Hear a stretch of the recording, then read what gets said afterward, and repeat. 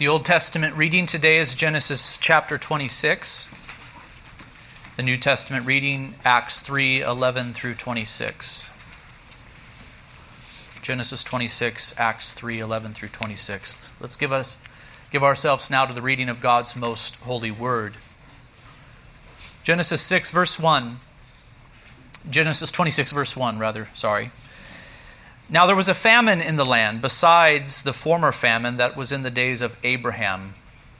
And Isaac went to Gerar to Abimelech king of the Philistines, and the Lord appeared to him and said, "Do not go down to Egypt. Dwell in the land of which I shall tell you. Sojourn in this land, and I will be with you and will bless you. For to you and your offspring I will give all these lands, and I will establish the oath that I swore to Abraham your father. I will multiply your offspring as the stars of heaven, and will give to your offspring all these lands. And in your offspring all the nations of the earth shall be blessed. Because Abraham obeyed my voice and kept my charge, my commandments, my statutes, and my laws." So Isaac settled in Gerar. When the men of that place asked him about his wife, he said, "She is my sister."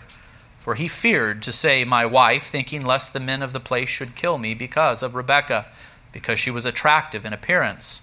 When he had been there a long time, Abimelech king of the Philistines looked out of a window and saw Isaac laughing with Rebekah his wife.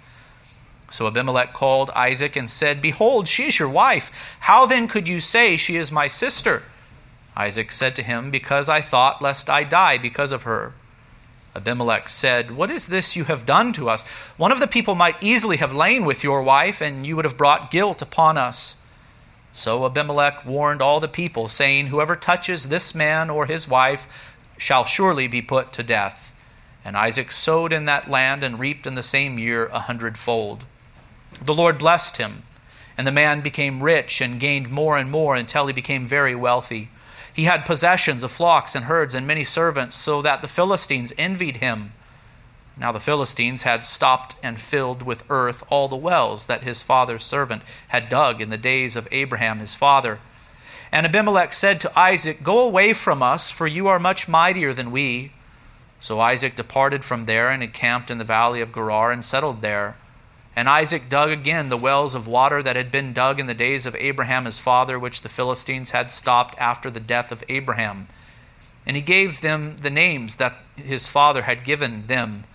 But when Isaac's servants dug in the valley and found there a well of spring water, the herdsmen of Gerar quarreled with Isaac's herdsmen, saying, "The water is ours." So he called the name of the well Esek, because they contended with him. Then they dug another well, and they quarreled over that also. So he called its name Sitnah. And he moved from there and dug another well, and they did not quarrel over it. So he called its name Rehoboth, saying, "For now the Lord has made room for us, and we shall be fruitful in the land."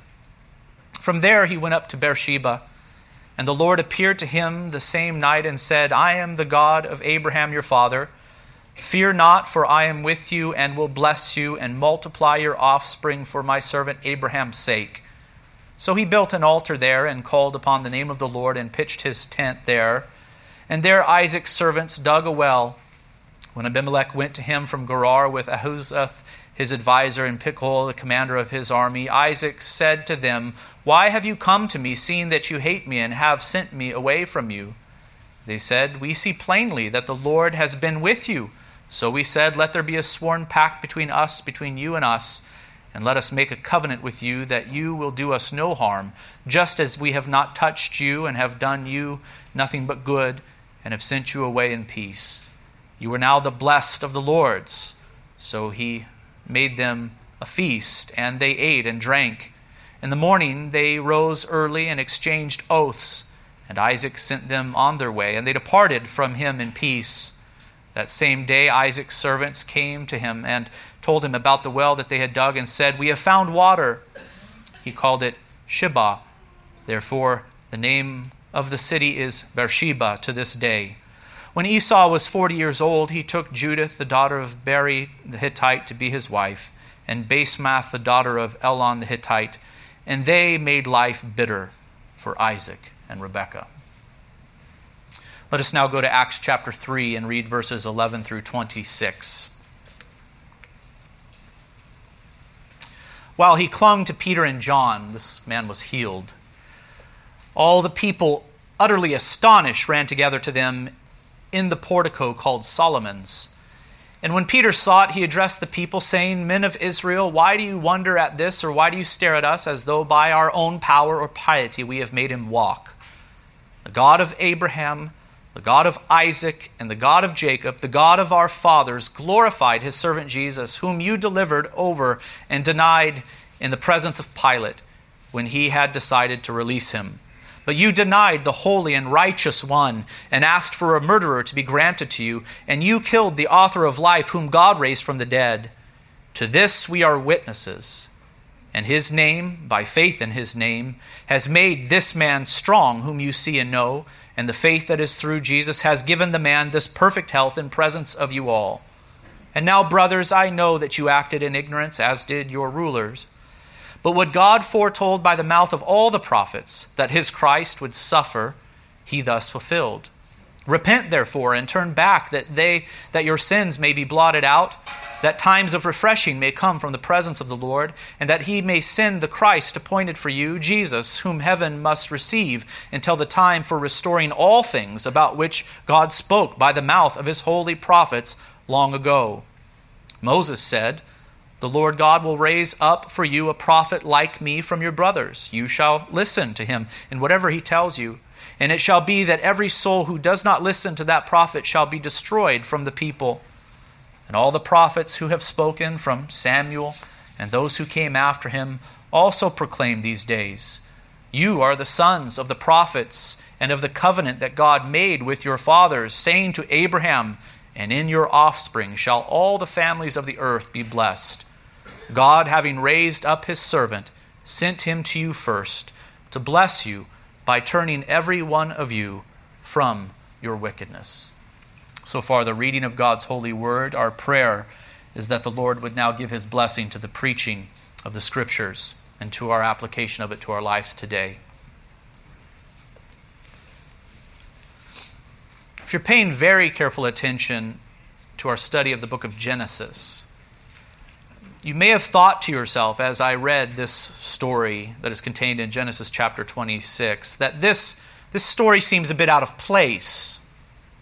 But it would only seem out of place if your expectation is for the narrative of Genesis to proceed chronologically. Remember that in the previous chapter, we were told of the birth of twins, their names being Esau and Jacob. They were born to Isaac and Rebekah. But here in this passage, we encounter a story which seems to have happened in the days prior to the birth of the boys. Notice that the twins are not mentioned in this story. And even more significantly, it's very difficult to understand how all of this could have happened if Isaac and Rebekah were sojourning with twins in tow. Certainly, it would have been impossible for Isaac to say that Rebekah was his sister, as he did, and not his wife, if children were in the picture. It would have looked like a family unit. It would have been very suspicious. They were married, but without children in this story, and so it is not chronological. The question we should ask is, why then this non-chronological organization to the book of Genesis? Why first the story of the birth of the twins, and then we go backwards in time as we proceed forward in the book to a time when they were married but without children? And the answer is that Genesis is sometimes organized thematically. This is actually true of many books of the Bible. They are organized thematically and not chronologically as we expect in our day.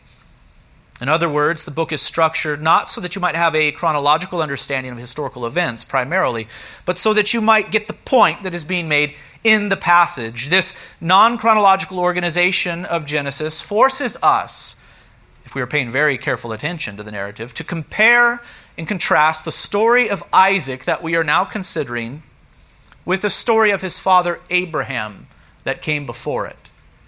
For if we set the two stories side by side, the Abraham cycle, as it is sometimes called, and the Isaac cycle, as it is called in the book of Genesis, we find that these two cycles mirror one another in their thematic organization. In other words, if you were to set the story of Abraham alongside the story of Isaac, you would see that they follow a very similar pattern. The pattern is actually easy to see. even in the first two scenes of each of the cycles. If you were to set the first scene of the Abraham story, you have to think way back to remember this one. It started in Genesis 11:27 and ran to 12:9. If you were to set the first scene of the Abraham story alongside the first scene of the Isaac story, which was found in 25:19 through 28, you would notice that they mirror one another thematically. In those introductory passages, promises were made concerning the offspring of Abraham and also the offspring of Isaac. That's what those texts, those first scenes were all about. Promises were made to Abraham concerning his offspring, and so too promises were made to Isaac concerning his offspring. And then remember the way that the second scene of the Abraham story began. Genesis 12:10 reads, "Now there was a famine in the land." Now there was a famine in the land. So Abraham went down to Egypt to sojourn there, for the famine was severe in the land. When he was about to enter Egypt, he said to Sarah his wife, is this beginning to sound familiar to you? I skip forward a little bit here for the sake of time. "Say you are my sister, that it may go well with me because of you, and that my life may be spared for your sake." That is the second scene of the Abraham cycle. It should sound familiar to you because it is very much like the story that we have just read concerning Isaac here in the second scene of the Isaac cycle. The second scene of the Isaac story that we are considering today tells us that there was also a famine in his day. And he also behaved like his father did when he sojourned, saying that Rebekah was his sister when she was really his wife. And so the point is this. The story of Abraham and the story of Isaac are meant to be set side by side so that they might be compared and contrasted. They are structured in the same way so that we might do this. And as we are faithful to consider the text in this way, three things become clear. One, the promises that were made to Abraham were also made to Isaac. Two, the fear that plagued Abraham also infected Isaac. And three, the blessings that fell upon Abraham were also showered upon Isaac. These three things become clear. I am grateful that you put up with my technical introductions from time to time. This is not good preaching, actually, according to the books. The books say you must grab the audience's attention with some cute story or something like that, to show how this is going to matter. But I've gotten technical with you. I think it's important that we do this with the Scriptures. Some approach the Scriptures as if they can be made into just whatever people want them to be, as if they are like a wax nose that can be shaped in any direction. But when you pay careful attention to things like the structure of a text, the meaning of the text, the point of the text becomes very, very clear. And so we are beginning to consider the point of this passage. First, let us consider that the promises made to Abraham were also made to Isaac. This is very significant. The promises made to Abraham were also made to Isaac. In verse 1 we read, "Now there was a famine in the land besides the former famine that was in the days of Abraham. And Isaac went to Gerar to Abimelech, king of the Philistines." And so here we are clued into the fact that we are supposed to compare Abraham's famine story in scene 2 with Isaac's famine story in scene 2 of his narrative. There was a famine in the land besides the former famine that was in the days of Abraham, is what the text says. And brothers and sisters, I think we should remember that famines do sometimes threaten and plague the people of God as they sojourn in this world. We should remember that. Belonging to God does not mean that we are immune from the famine experience. Far from it. Life will have its ups and downs. There will be times of plenty and times of want, times of sickness and health. And so may we be like Paul, who said, "For I have learned in whatever situation I am in to be content. I know how to be brought low, and I know how to abound." There's a skill to that, isn't there? To know how to be brought low and to know how to abound. In any and every circumstance, Paul says, "I have learned the secret of facing plenty and hunger, abundance and need." And there he says those most famous words, "I can do all things through him who strengthens me." Those are popular words, aren't they? But notice what they are really about. They're about learning how to live well with abundance and want. Sickness, health, times of plenty and times of famine. There is where we need the strength of the Lord. He needs to sustain us in those times of difficulty. Our spiritual parents, Abraham and Sarah, Isaac and Rebekah, they endured famine. But when we compare the account of the famine in Abraham's day with the account of the famine in Isaac's day, we do see a difference. Whereas Abraham left the land of promise to go down into Egypt, Isaac was told to remain in the land. And the Lord appeared to him and said, "Do not go down to Egypt," as Abraham did, right? "But dwell in the land of which I shall tell you. Sojourn in this land, and I will be with you and will bless you. For to you and your offspring I will give all these lands." This would have required great faith, wouldn't you agree? For Isaac to remain in this land that was plagued by famine. Egypt was not as vulnerable to famine as Canaan was. For the crops of Egypt were watered by the ever-consistent flow of the Nile. But the crops of Canaan depended upon rain from heaven, and they did not always get it. And so droughts were not uncommon. But Isaac was warned not to run off to Egypt, as Abraham did. He was to remain in Canaan, and he was to trust ever in the Lord.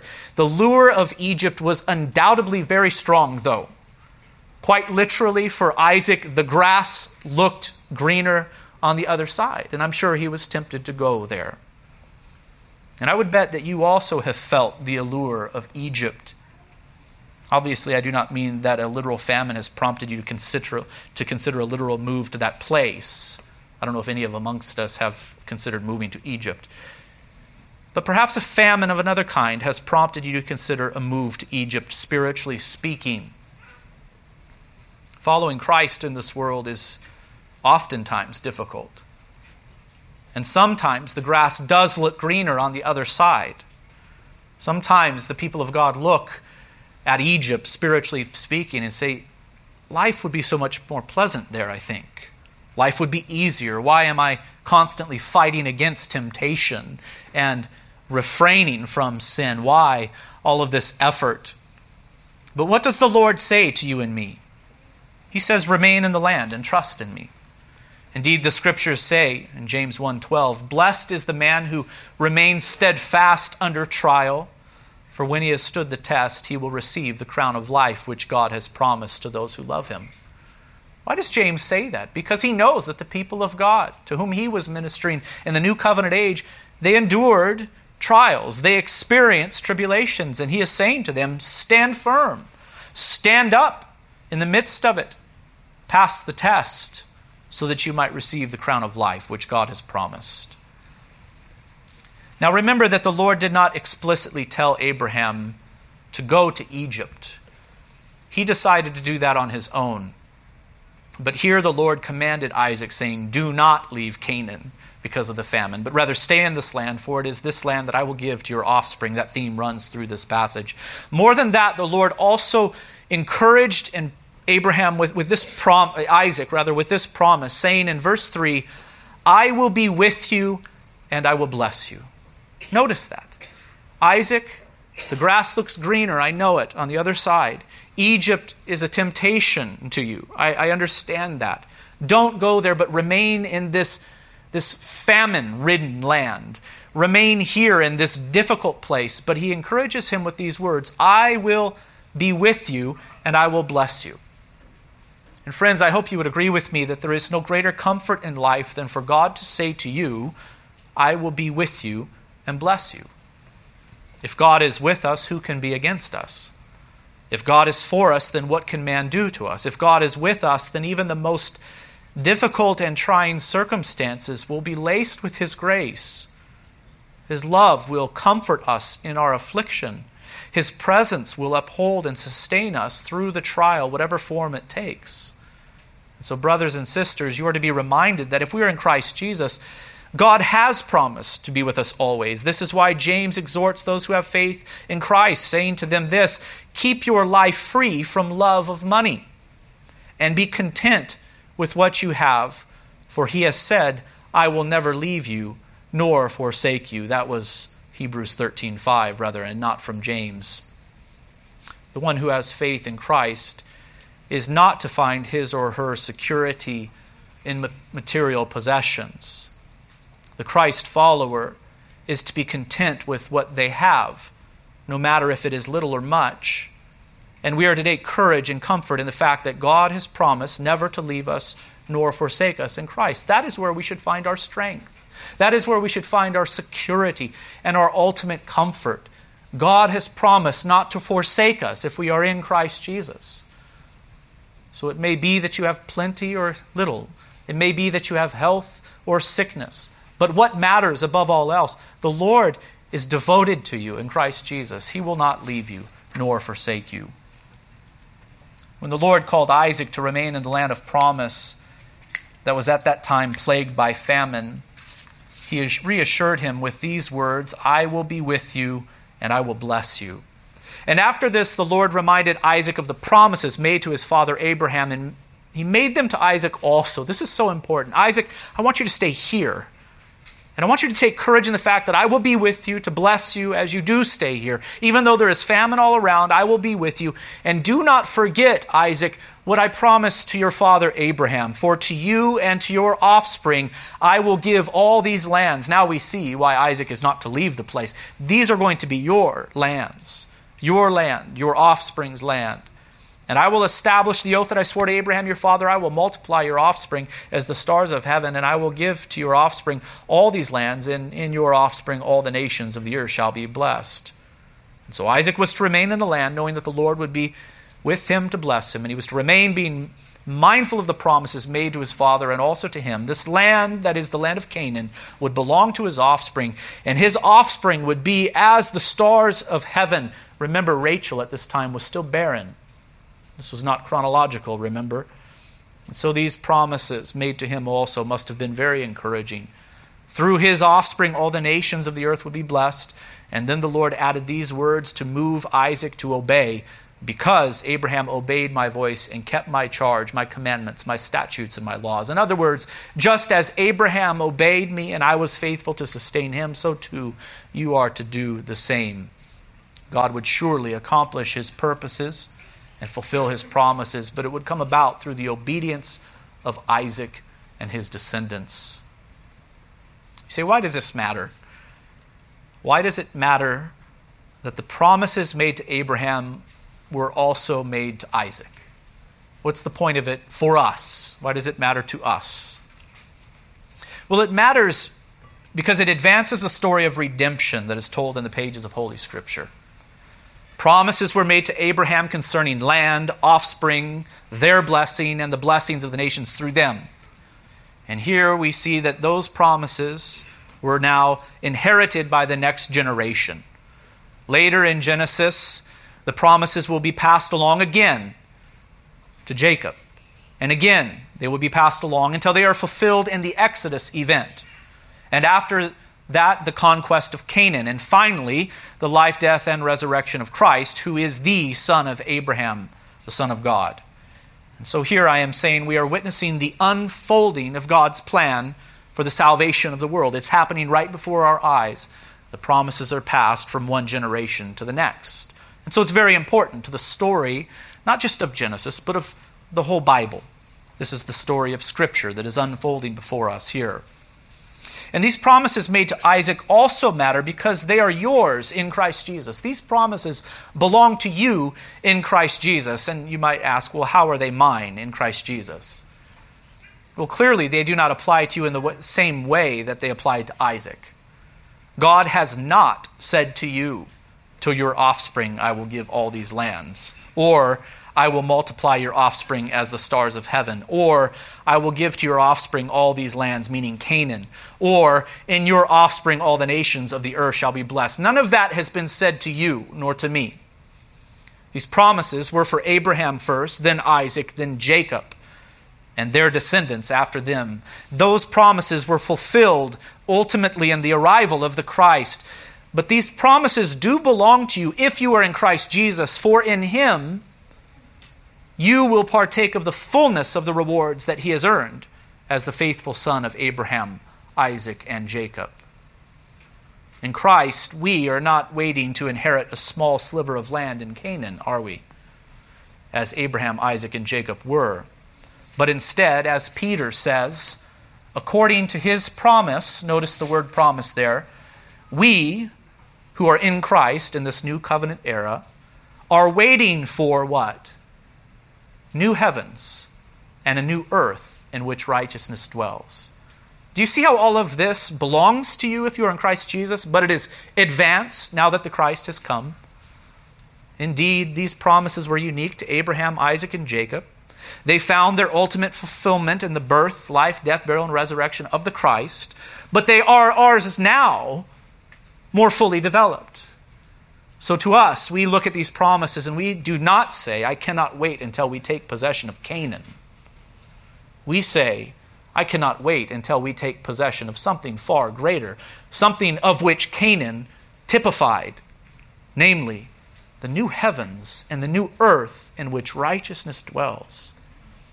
So these promises belong to us if we are in Christ Jesus. We must interpret them, though, redemptive historically, noticing the progression that has taken place now that the Christ has come into the world. The promises made to Abraham were also made to Isaac, and this advanced God's work of redemption in the world. That is the point. But notice that though Isaac remained in the land, in obedience to the word of the Lord, he did still struggle in the faith. And here is that theme again. Our forefathers, our spiritual forefathers, sometimes struggled in the faith. In this story, we learn that the fear that plagued Abraham also plagued Isaac.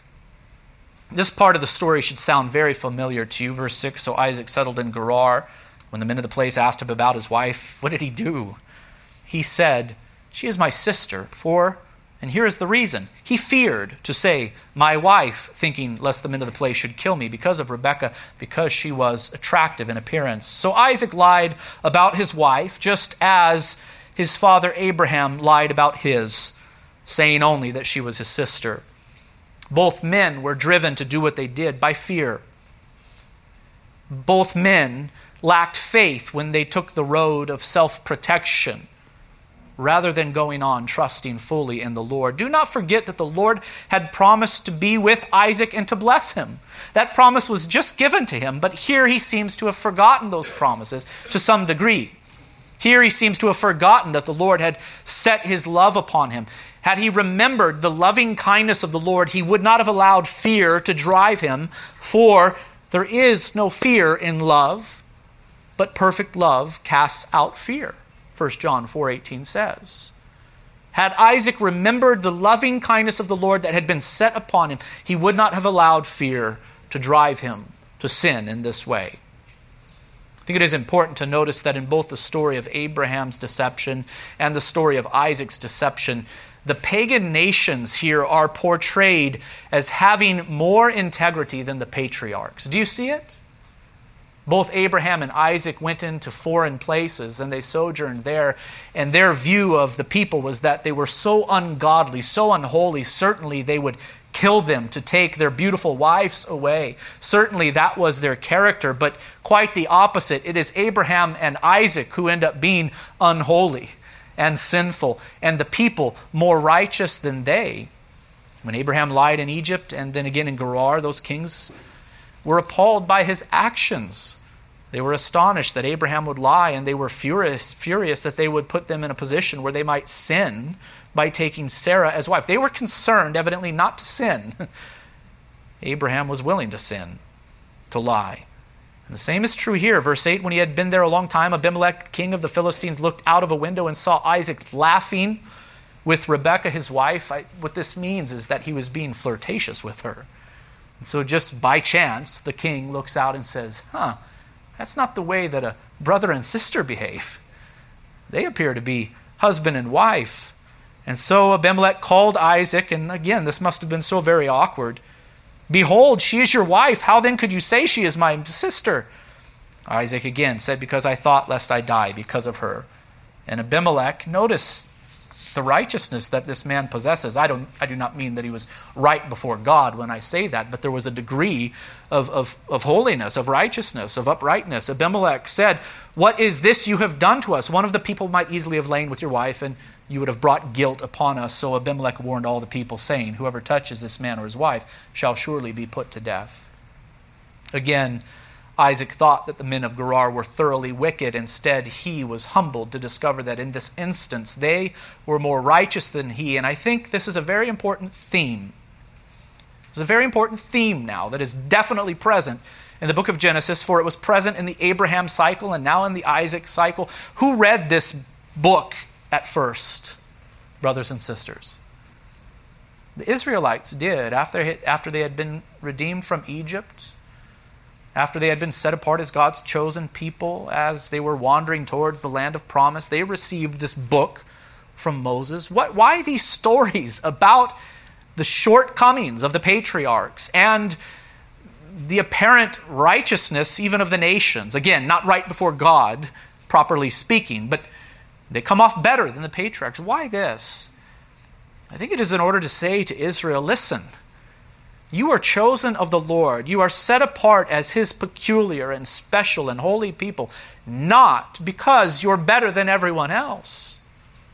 Why else would these stories be embedded in our scriptures? They could have easily been ignored and other things could have been emphasized. More positive things concerning the patriarchs. But no, what does Moses do? Under the inspiration of the Holy Spirit, he puts this thing front and center so as to say, Israel, do not get the wrong idea. It's not as if the Lord looked down from heaven and noticed that you were more righteous than everyone else. Far from it. The Lord had mercy on you. The Lord was gracious to you. And this too, we must remember, it's not only the heritage of ethnic Israel, it's our heritage, brothers and sisters. Abraham and Isaac are our forefathers, spiritually speaking. And by considering their imperfections, we too are reminded that our election in Christ is by the free grace of God alone and not because of something deserving within us. I've said it before and I'll say it again. There is nothing more humbling than the doctrine of unconditional election when it is properly understood. There is nothing more humbling than this. We must remember and never forget that God, and I'm here quoting 2 Timothy 1:9, saved us and called us to a holy calling. Can it get more clear? Not because of our works, but because of His own purpose and grace, which He gave us in Christ Jesus before the ages began. That one verse says it all, doesn't it? You've been called to God as His possession, as His peculiar people, to be holy. But don't get the wrong idea. It's not because of your works. It's not because of your works. It's because of His purpose. It's because of His grace, the text says. And this was given to us before the ages began, Paul says to Timothy. Lastly, let us see that the blessings that fell upon Abraham were also showered upon Isaac. No sooner do the scriptures finish describing Isaac's sin of deception and the righteous actions of Abimelech, king of Gerar, than do we read in verse 12, and Isaac sowed in the land and reaped in the same year 100-fold. The Lord blessed him, and the man became rich and gained more and more until he became very wealthy. He had possessions of flocks and herds and many servants, so that the Philistines began to envy him. Indeed, the Lord was faithful to be with Isaac and to bless him despite his shortcomings. Now, the Philistines envied his wealth, and so they began to drive Isaac away. Isaac would dig a well, and the Philistines would quarrel over it and claim that it was theirs, and this happened repeatedly. It should be noticed, by the way, that this section, which runs from 26:18 through 22, it mirrors the story of Abraham's separation from Lot. Remember I said the two narratives mirror one another? Well, Abraham also had a problem with the land not being able to support his flocks. He was too wealthy, too rich. He and Lot had to separate. Now the exact same thing is happening here in the Isaac cycle. So Genesis 13 mirrors this passage. Abraham was blessed of the Lord, and similarly in the story of Isaac, he was being driven from Gerar, Isaac was also blessed of the Lord. From there, verse 23, he went up to Beersheba, and the Lord appeared to him the same night and said, I am the God of Abraham your father. Fear not, for I am with you and will bless you and multiply your offspring for my servant Abraham's sake. Notice what Isaac did. He built an altar there and called upon the name of the Lord and pitched his tent there, and there Isaac's servants dug a well. Why all of this talk of well digging? What's this about? It's repeated over and over again that wells were stopped up out of jealousy and envy in an attempt to drive Isaac away, and more wells were dug. Why all of this talk of well digging? Well, it should be remembered that there was a famine in the land of Canaan, most likely due to a lack of rain. Having a source of water in Canaan was essential to survival in that land. And here is a clear sign of the Lord's blessing upon Isaac. The Lord provided water for him in a dry and thirsty land. Isaac was blessed of the Lord, and the provision of water was a clear sign of this blessing. And brothers and sisters, our sojourning is not physical, I understand that. It is spiritual. And so too, our thirst is not physical, but spiritual. And those blessed in the Lord are those who have faith in Christ. And what does Christ say? He says, to those who have faith in him, I am the bread of life. Whoever comes to me shall not hunger, and whoever believes in me shall never what? Shall never thirst. But they will be satisfied in Christ Jesus. And again, if anyone thirsts, let him come to me and drink. Whoever believes in me, as the Scripture has said, out of his heart will flow rivers of living water. In verses 26 through 33, we learn that even the Philistines, as they are called in this passage, recognized that Isaac was blessed. Abimelech, Ahuzeth, his advisor, and Pichol, the commander of his army, came to Isaac. And what did they say? Hey, we see plainly that the Lord has been with you. So we said, let there be a sworn pact between you and us, and let us make a covenant with you.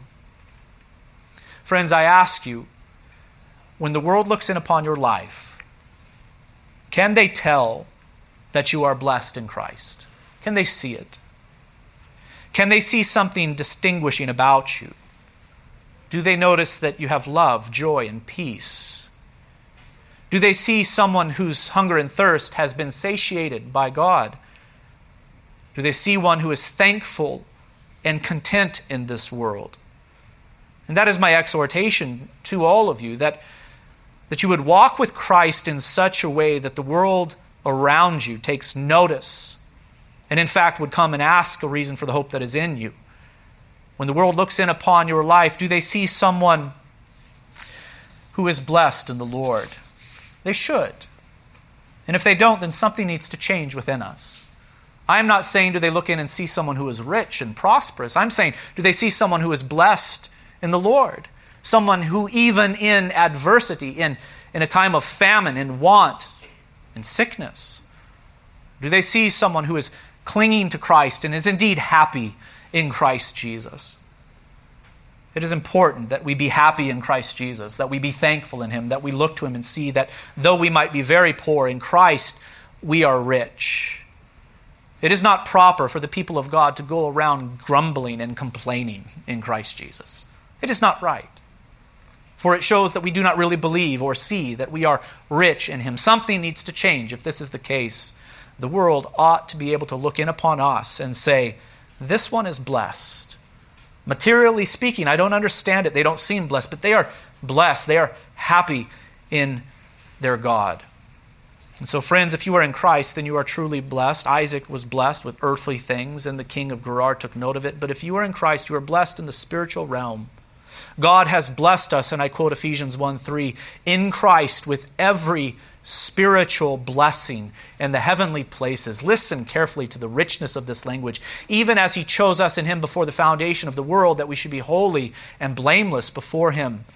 In love, he predestined us for adoption to himself as sons through Jesus Christ, according to the purpose of his will, to the praise of his glorious grace, with which he has blessed us in the beloved. In him we have. Do you see what Paul is doing here? He's emphasizing everything that we have in Christ Jesus. In him, in Christ, we have redemption through his blood, We have the forgiveness of our trespasses according to the riches of his grace, which he lavished upon us in all wisdom and insight, making known to us the mystery of his will, according to his purpose, which he set forth in Christ as a plan for the fullness of time, to unite all things in him, things in heaven and things on earth. In him we have obtained an inheritance, having been predestined according to the purpose of him who works all things according to the counsel of his will, so that we who were the first to hope in Christ might be to the praise of his glory. Oftentimes that text is read in order to demonstrate the doctrine of election or predestination, and indeed that teaching is there, but what else is here in this passage? In fact, the main point of it is to say to the church, you are abundantly rich in Christ. You have an inheritance in Christ Jesus. You have been forgiven in Christ Jesus. You have been blessed with the grace of God. He has showered his love upon you. And don't forget it, Christian. Perhaps you noticed that this passage that we are considering in Genesis 26 today ends rather abruptly and kind of strangely. In verses 34 and 35, we find a little remark about Esau, and who is Isaac and Rebekah's oldest son. We find a little remark about Esau. When Esau was 40 years old, he took Judith, the daughter of Beri the Hittite, to be his wife, and Basemath, the daughter of Elon the Hittite, and they made life bitter for Isaac and Rebekah. Doesn't that seem kind of out of place? It's all been about Isaac and Rebekah going back in time before they had twins. Now all of a sudden we're talking about Esau again. And we learned something about the marriage of Esau to these two Hittites, and the fact that this made life very bitter for Isaac and Rebekah. I think the point is this: it's to get us back on track with the story. It's to demonstrate that the Lord did in fact favor Jacob the younger over Esau the elder, as we learned in the previous passage. Esau married from amongst the Hittites, and we do know this, that bad marriages can make a real mess of things. But these two verses, 34 and 35, they kind of prepare us to get on again with the story of Jacob and Esau. As we move to a conclusion, let us remember that the Lord, brothers and sisters, is faithful to keep his promises. He was faithful to Abraham and Isaac, and he will be faithful to us.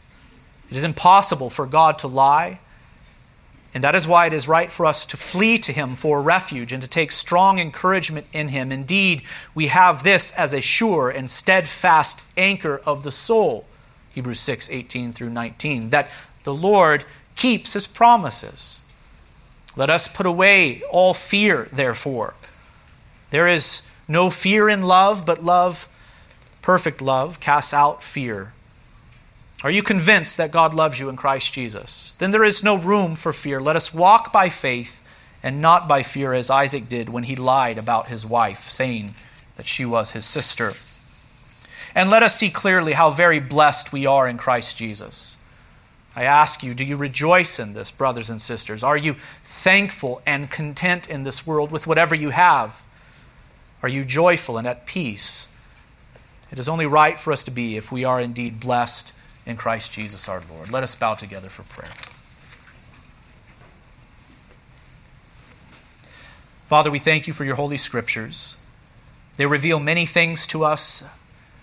One thing that they certainly reveal is that you, God, are a faithful God, a gracious and merciful God, who, though we deserved only your wrath, determined to pour out grace and to place love upon fallen and sinful human beings. We see your faithfulness clearly on display in the lives of Abraham, Isaac, and then again Jacob. And we thank you for the reminder that we have in them that you are a faithful God who keeps his covenant. We are blessed to live so far into the development of your plan of redemption. We have witnessed the arrival of the Christ who was promised in these days.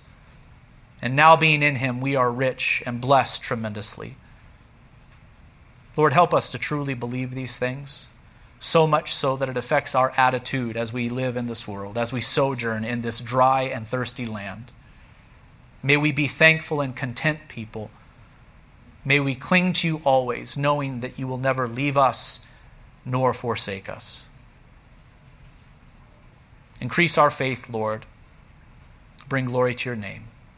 In the name of Christ we pray. Amen.